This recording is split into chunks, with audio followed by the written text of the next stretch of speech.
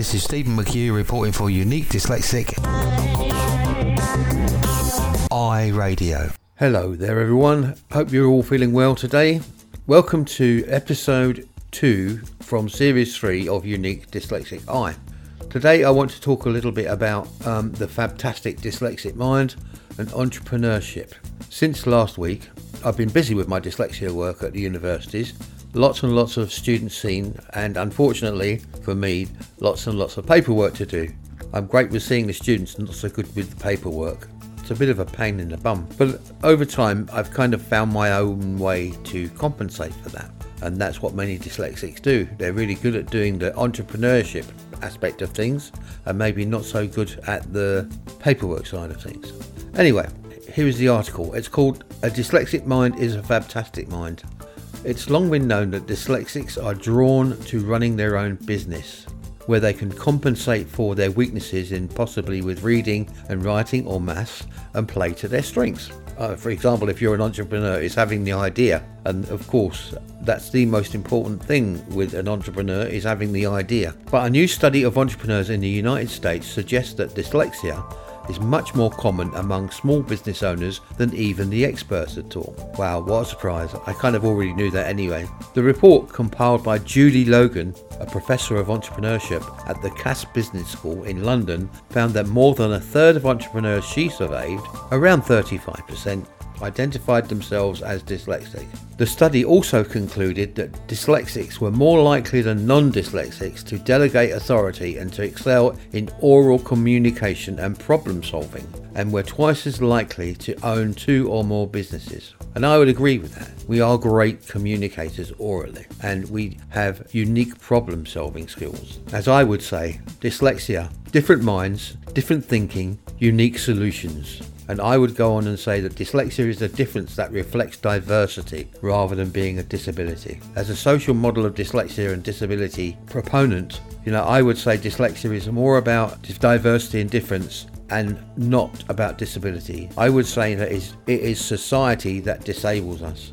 We found that dyslexics who succeed had overcome an awful lot in their lives by developing compensatory skills. Logan said during an interview, "If you tell your friends and acquaintances that you plan to start a business, you will hear over and over, it won't work, it can't be done." But dyslexics are extraordinarily creative about maneuvering their way around problems. Question: can you think of any compensatory strategies that you use to help you overcome issues you may face in society? Let me know. Why not email me on Steve, STEVE _McHugh, MCCUE, at hotmail.com.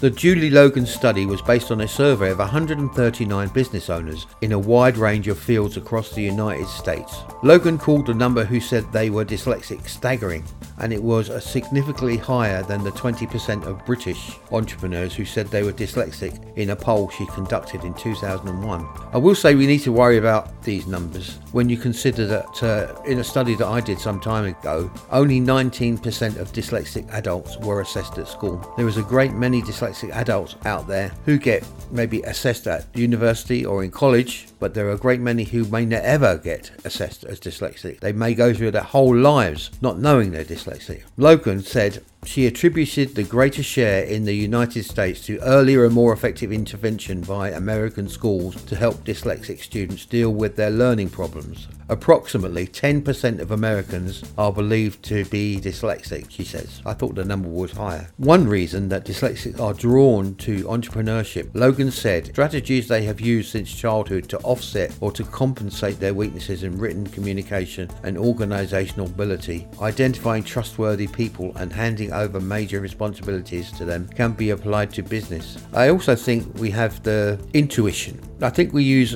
a strong intuition here. We get a feel for people. I often hear that from dyslexic students that I work with about how they talk about feel. Dyslexic entrepreneurs often delegate authority, and that gives them a significant advantage over non-dyslexic entrepreneurs who tend to view their business as their baby and like to be in total control, Logan said. I'm not sure about that. Maybe I'm a bit of a control freak, I don't know. William Davis Jr., Senior Research Fellow at the Research Foundation of the National Federation of Independent Businesses. Phew, that's a mouthful. God. which is a 400,000 member trade group in Washington, said that the study results fit in the pattern of what they know about small business owners. Entrepreneurs are hands-on people who push a minimum of paper, do lots of stuff orally instead of reading and writing and delegating, and they delegate authority, all of which suggest high verbal facility. Dennis said, compare that with corporate managers who read. According to Logan, only 1% of corporate managers in the United States are dyslexic. I think corporate Britain or corporate America is missing out here, missing out on possible intrapreneurs, and these are entrepreneurs within business. Much has been written about the link between dyslexia and entrepreneurial success. Fortune magazine, for example, ran a cover story 5 years ago about dyslexic business leaders, including Richard Branson from Virgin, John Chambers, chief executive of Cisco, Paul Orfila, founder of the Kinko copy chain, and those were very few of the people she could have included in this article. Similarly, Rosie Fink, a professional at Lesley College in Cambridge, Massachusetts, wrote a paper in 1998 on 60 highly accomplished people with dyslexia, from Nobel laureates to Harvard oncologists. But Logan said that hers was the first study that she knew of that attempted to measure the percentage of entrepreneurs who are dyslexic. Carl Schramm, president of the Kaufman Foundation, which financed the research, agreed. He said the findings were surprising, but he noted there was no previous baseline to measure it against. So that kind of research has never been done before. Emerson Dickman, president of the International Dyslexia Association in Baltimore and a lawyer in Maywood, New Jersey, said the findings made sense. Individuals who had difficulty reading and writing tend to deploy other strengths, said Dickman, who is also himself dyslexic. They rely on mentors, as a result, become very good at reading other people and delegating duties to them. They become adept at using visual strengths to solve problems. Felios dabbles in a hodgepodge of business undertakings, is most boastful about being dyslexic and having attention deficit hyperactive disorder. He said, I get bored easily, and that is a great motivator. I think everybody should be dyslexic and ADD, attention deficit disorder. He had difficulty and issues with reading and writing because it forced him to master verbal communication. I would say that we are natural verbal communicators. We are natural communicators, in fact. I didn't have a lot of self-confidence as a kid, he said, and that is for the good. If you have a healthy dose of rejection in your life, you're going to have to figure out how to do it your own way. Danny Kessler, 26, who is also dyslexic and has attention deficit hyperactive disorder, he founded Angels with Attitude, which holds self-defense seminars for women. He is a co-founder of the Club E Network, which sponsors networking events, runs online chat rooms for entrepreneurs, and produces television shows about them. He also said he had low self-esteem and self-confidence as a child. He now views that as a catapult into the entrepreneurial world. Indeed, many dyslexics say they've succeeded in business because they are dyslexic and in spite of their experience of school. And for many dyslexics, after they leave school is the time that they start to bloom and to succeed in what they want to do. He told himself he would never be a lawyer or a doctor, but I wanted to make a lot of money. I suppose we all want to make lots of money. And I knew business was the only way I was going to do it. So if you listen to the article, you can see that there are lots of strengths going on in there for dyslexics. It's just a case of finding a way to deploy them, to use them. So I hope you've enjoyed the article and hope you feel more positive from reading about it or reading it. If you have any questions, you can either contact me at Steve, STEVE_McHugh@hotmail.com or text me on 078 287 41473.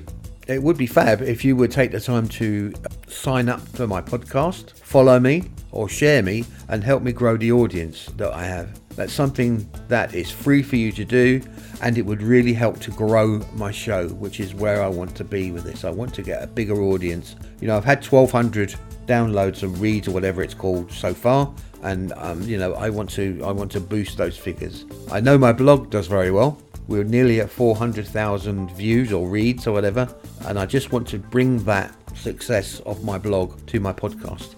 Alright, so thank you very much for listening. I really appreciate you taking the time to listen. Thanks very much. Goodbye. This is Stephen McHugh reporting for Unique Dyslexic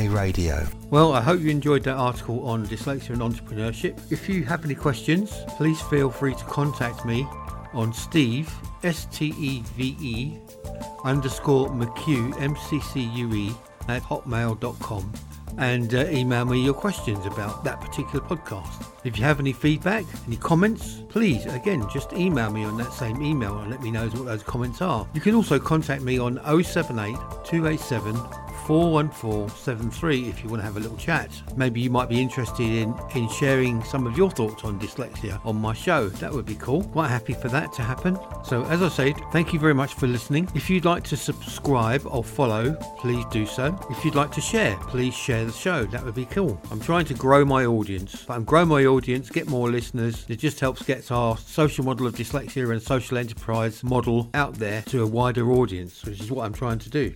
This is Steve McCue here for Unique Dyslexic Eye. I am a dyslexia and inclusion specialist. I have been a dyslexia and inclusion specialist since 1995, so that's quite a while. What I will say is that it might seem like a long time, but I'm still learning from people that I talk to, my students I talk to about dyslexia and neurodiversity all the time. I don't claim to be an expert at everything. I'm an expert on my own dyslexia, and that's my only claim to fame, I think. I'm always learning from the dyslexics and neurodiverse communities that I support. Okay, so I will be bringing you episode 3 from Series 3 in the next couple of weeks. I'm pretty sure it's going to be something about epigenetics. I'm not quite so sure yet. Okay, so thank you very much. Peace, love and grooviness to you all out there. And as I say, you might even have a question you'd like to ask me. Again, just send me your question or send me a message on my phone there or via my email, both of which I've already given to you. But I will say it again. My email is Steve,